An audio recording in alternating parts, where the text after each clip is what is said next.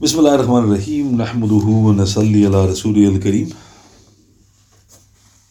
Amma ba'd. Alhamdulillah. Tonight is the 14th of December in the year 2022. And Alhamdulillah, after spending a few sessions, taking a glimpse into the immense status of our beloved Messenger sallallahu alaihi wasallam, to mention the one who sent him, subhanahu wa ta'ala, i.e. and his unparalleled generosity. So in a report, in Tabarani in his Makarim al-Akhlaq number 116, Daylami in his Musnad al-Firdaus number 2155, Sayyidina Jabir ibn Abdullah radiyallahu anhuma, he relates that our beloved Messenger said, sallallahu alaihi wasallam, if charity passes through 70,000 hands, its reward for the last person would be equal to that of the first person giving in charity. Subhanallah. If charity passes through 70,000 hands, its reward for the last person would be equal to that of the first person giving in charity. So what does this narration mean? So if you take it literally, then it's amazing, because if you give sadaqah, so let's say a person gives £10 in sadaqah, and then that person gives the same £10 in sadaqah to somebody else, etc., etc., it doesn't diminish the reward of the sadaqah. Each of the 70,000 receives the same. However, another meaning could be that this refers to isal thawab, passing on the rewards of a deed to another, in which no matter how many the reward is passed on to, the giver nor the receiver do not lose out whatsoever. Allahu Akbar. Who is there comparable to the incredibly generous, subhanahu wa ta'ala?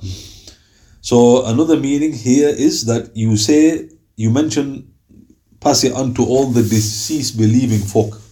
So this is literally millions, if not billions. So if you take it with this meaning, then each and every one gets the same reward. It doesn't diminish by the numbers. And this is why Maulana Ashraf Ali Thanwi rahmatullah alayh, he gave the example of a candle. He goes, the initial candle, you can light so many other candles. And he goes, nothing diminishes. So note, this is the incredible generosity of the Almighty and Glorious. Consider also the following words of Mufti Muhammad Shafi rahmatullah alayh in Al-Balagh, page 318.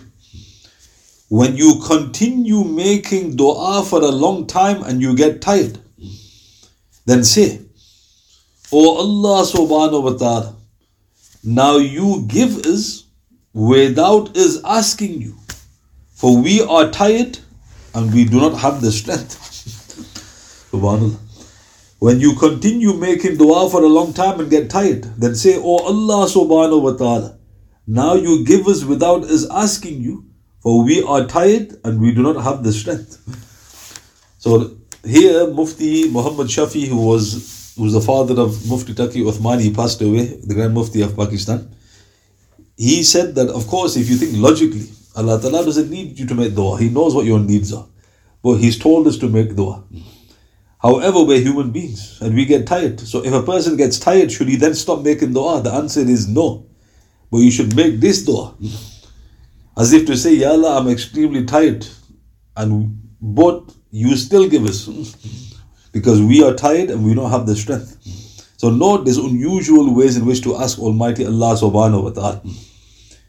Consider also the following beautiful dua of Sheikh Hakim Muhammad Akhtar in his work, Harms and Cure for Evil Gazing and Illicit Relationships. So he said in that work, you subhanahu wa ta'ala, through your favors, have created and endowed without questioning birth in a Muslim home and gifted nobility as a consequence. You subhanahu wa ta'ala have blessed us with the bounty of Iman, a gift more precious than everything else in the universe. Again, without asking anything from this. O Allah subhanahu wa ta'ala, when these are your bounties and favors awarded without asking, how is it possible for you subhanahu wa ta'ala to deprive someone when he does ask? Subhanallah. This is also recorded by Maulana Ashraf Ali Thanwi rahmatullah alayh in his work The Tranquil Eye, page 132. So here the respected Hanafi sheikhs, they're mentioning that think about those things that Allah Ta'ala has given without you even asking. So we were born as a Muslim. We never asked for that. We were born in a Muslim dwelling. He goes, you were born with Iman. And he goes, all of this is priceless. He goes, so then he says, if you, oh my Lord, gave this without asking, these are priceless bounties, then how is it possible for you to deprive someone when he asks? So note the way that they ask Allah subhanahu wa ta'ala. A question is often posed. Is there anything wrong in responding to a question by saying, Allah subhanahu wa ta'ala and His Messenger sallallahu alayhi wa sallam know best? So when a person asks, you don't know the answer. You hear many people say this, Allah ta'ala and His Messenger know best. But is there anything wrong with that? Shaykh Salih al-Fawzan, he said, this was said during Rasulullah's lifetime sallallahu alayhi wa sallam. Now after his passing, one only says, Allah subhanahu wa ta'ala knows best. So according to this respected Shaykh, he mentions that in the lifetime of the Prophet this was fine. But now he's passed, he goes, you only say Allah ta'ala knows best. However, Shaykh Ibn Uthaymeen, rahmatullah alayhi, he differed. And he stated in the work Purity of Faith, page 78 in the subnotes, it is permissible to say, Allah ta'ala and His Messenger sallallahu alayhi wa sallam know best in issues of religion, but not in other issues. For instance, one could respond to the question, can one fast on the day of Eid? You can say Allah Ta'ala and His Messenger know best. But not to the question, will it rain tomorrow? Where one should simply reply, Allah subhanahu wa ta'ala knows best. So this is again showing the etiquette. So why? And the response is, the Prophet himself didn't like this. Sallallahu alayhi wa sallam. Once somebody says, Allah Ta'ala, and he put the Prophet on the same part as Allah subhanahu wa ta'ala. And the Prophet sallallahu alayhi wa sallam said, are you making me equal to Allah subhanahu wa ta'ala? Rather say Allah Ta'ala, then His Messenger. Don't say and. So now, if somebody asks you a question about the religion, the deen, according to Shaykh Ibn Uthaymeen, you can't say that because the deen was given by the Prophet sallallahu alaihi wasallam. But if it's got nothing to do with the deen, you say Allah Ta'ala knows best. And this is probably the safer approach with regards to the matter.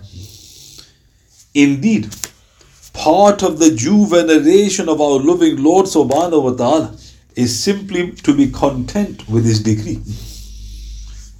In Abu Nu'aym al-Hilyah 8-191, it mentions, Abdul Aziz ibn Abi Rawad, rahmatullah alayh, he lost the sight in one of his eyes for 20 years. And subhanallah, neither his wife or children realized this until one day his son noticed. And he said to his father, oh father, you are blind in one eye. Why did you not inform us? He replied, indeed being pleased with Allah subhanahu wa ta'ala, for He has made your father blind in one eye since 20 years ago. So let's look at this. So the decree of Allah subhanahu wa ta'ala, if it goes in your favor, it's easy to be pleased with the decree. But if it doesn't, then now to be pleased is not easy. So if you look at the Salaf, they're on another pedestal. He lost one of his eyes, and 20 years his wife and children didn't know. So how is that possible? Because he didn't complain. He didn't, because why should I tell them? I don't need to, because I'm happy with the decree. But somehow after 20 years his son found out. And then he says, I'm pleased with Allah Ta'ala. Because this happened 20 years ago. And with regards to the priceless blessing of eyesight, Sheikh Mufti Ahmad Khanpuri, he mentioned in his work, Protecting Gaze and Chastity, Sheikh Mufti Muhammad Taqi Uthmani had said, scientists have formulated that in coming from darkness into light and vice versa. The fibers of the eyes contract and expand up to a distance of 9 miles in an instant. This is the power, the might and supremacy of Allah subhanahu wa ta'ala. Subhanallah. This is also recorded by Maulana Ashraf Ali Thanwi rahmatullah alayh in his Tranquil Eye, page 28. So look how amazing the eyesight is. When you come from light into a dark room, your eye fibers contract. And when you go from the darkness to the light, they expand. And what is the extraction and the contraction and the expansion? 9 miles. So if you look at your eye, how on earth is there 9 miles of fiber in your eye? And he goes, this is the power, the might and supremacy of Allah subhanahu wa ta'ala. So why is that fascinating? Because the sight is one of the great blessings of Allah subhanahu wa ta'ala. The Prophet sallallahu alayhi wa sallam mentioned that whoever loses his sight, Allah ta'ala says, I find it difficult to punish. Meaning it's an incredible blessing Allah ta'ala has given. Those who are patient upon losing their sight, paradise is theirs, one hadith mentions. But the fact that there's so much within your eye, and that's why you've got separate doctors for the eyes, opticians. If you think about it, why have you got a separate doctor for the eye? Why has he got another title? Because it's so complicated, you need a physician just on that. You got a doctor of the ear, I don't know what you call them. You got a doctor of the throat. You got a doctor of the heart, cardiologist. Meaning the human body is amazing, but the eye in particular is a great blessing of Almighty Allah subhanahu wa ta'ala. Indeed, it would irritate venerable souls that one complains of the decree. Hafiz Zahabi rahmatullah alayh in his Siyar 6-439, it mentions, once Fudail ibn Iyad, the teacher of Imam Shafi rahmatullah alayh, he said to a man who was complaining to someone else, "O you, how strange you complain about the one, subhanahu wa ta'ala, who shows you mercy to someone that does not." So let's look at this. So like I mentioned, Hafiz Zahabi records this is in his Siyar 6-439. So a person, maybe he was ill, I don't know, but he was complaining to another person. So Fudail ibn Iyad says, look how foolish you are, because you're complaining about the one who's showing you mercy, and you're complaining to the one who he doesn't show you mercy. So he goes, if you just use your logic, what you're doing is very foolish. Abu Mas'ud al-Balkhi, he also warned, rahmatullah alayh, in Faidul Qadir 3-230, whoever is afflicted with a tragedy and he rips up a garment or pounds his chest, it is then as if he has grabbed a spear and intends to fight his Lord the Mighty and Majestic. Astaghfirullah. Whoever is afflicted with a tragedy and he rips up a garment or pounds his chest, it is as if he has grabbed a spear and intends to fight his Lord, the Mighty and Majestic. So think about that. If a person's got a spear in his hand and you're saying, what are you doing? Because I'm going to war. Because who are you going to war with? Because Allah subhanahu wa ta'ala. You think this guy's correct.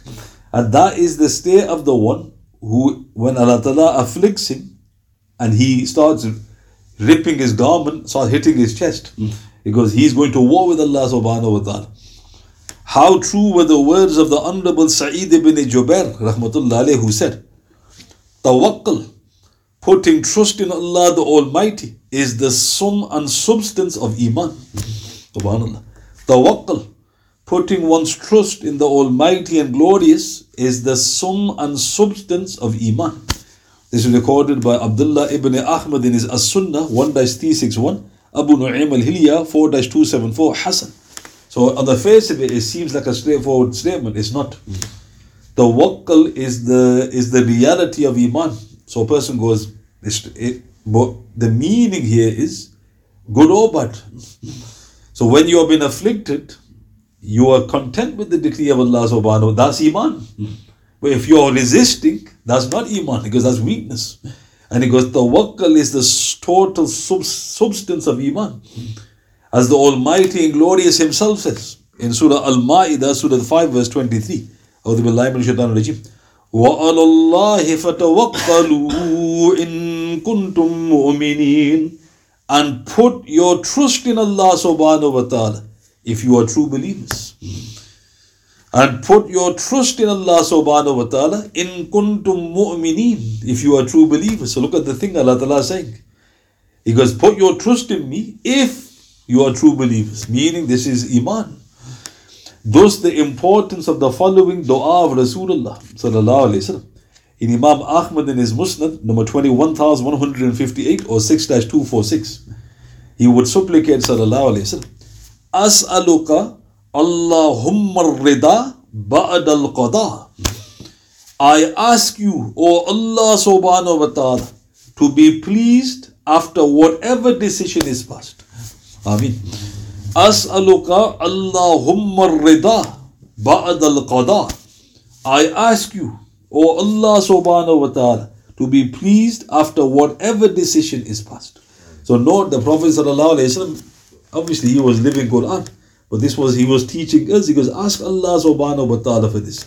And this is why there's another report in Imam Ahmad in his Musnad, where the Prophet sallallahu alayhi wa sallam said, you will never truly taste the sweetness of Iman until you are happy with the decree. Meaning that if your Iman becomes strong, you actually taste sweetness in the tribulation.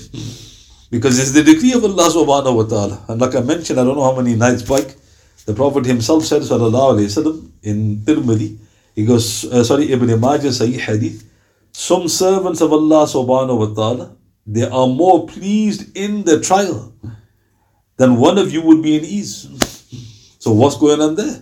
Why are they more pleased to be in a tribulation? Because it's tawakkul. They're happy with the decree of Allah subhanahu wa ta'ala. Because this is from Allah subhanahu wa ta'ala. And how did they get to that stage? Because it's Iman. Like Sayyid ibn Jubair said, tawakkul is the sum and substance of Iman. You put your absolute trust in Almighty Allah subhanahu wa ta'ala. So all I mentioned today was talking now about our exalted and unparalleled Lord subhanahu wa ta'ala. And we talked very briefly about his incredible generosity and the importance of making dua even if we're tired. And then I mentioned with regards to, can we say Allah Ta'ala and his messenger know best if a person poses a question and we don't know the answer. And then I mentioned that the decree, whatever Allah Ta'ala decrees, good or bad, we are pleased. We should be content with the decree, and of course it cannot be changed. Once Allah Ta'ala decrees something, it's no point complaining, even logically. Why? Nothing's going to change. And this is why when Imam Abu Hanifa rahmatullah alayhi was asked, he goes, why did Allah Ta'ala make qadr an article of Iman, i.e. the decree? And Imam Abu Hanifa rahmatullah alayhi says, because it has got so many fruits.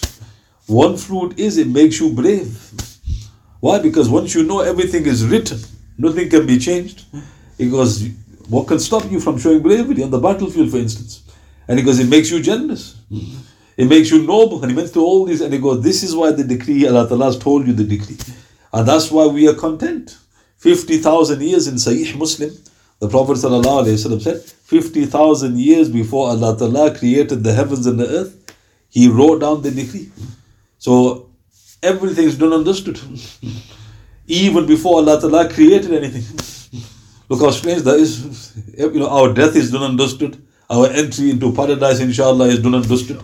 Right? Our tribulation in the grave is done understood. Our youth has gone anyway, right? But it's done understood. Our old age, if you get to it, is done understood. So why is that important? Why? Because then we think, alhamdulillah, this is all the decree of Allah subhanahu wa ta'ala. And you get the sweetness of Iman which the Prophet mentioned. Sallallahu alayhi wa sallam. Are there any questions you'd like to ask?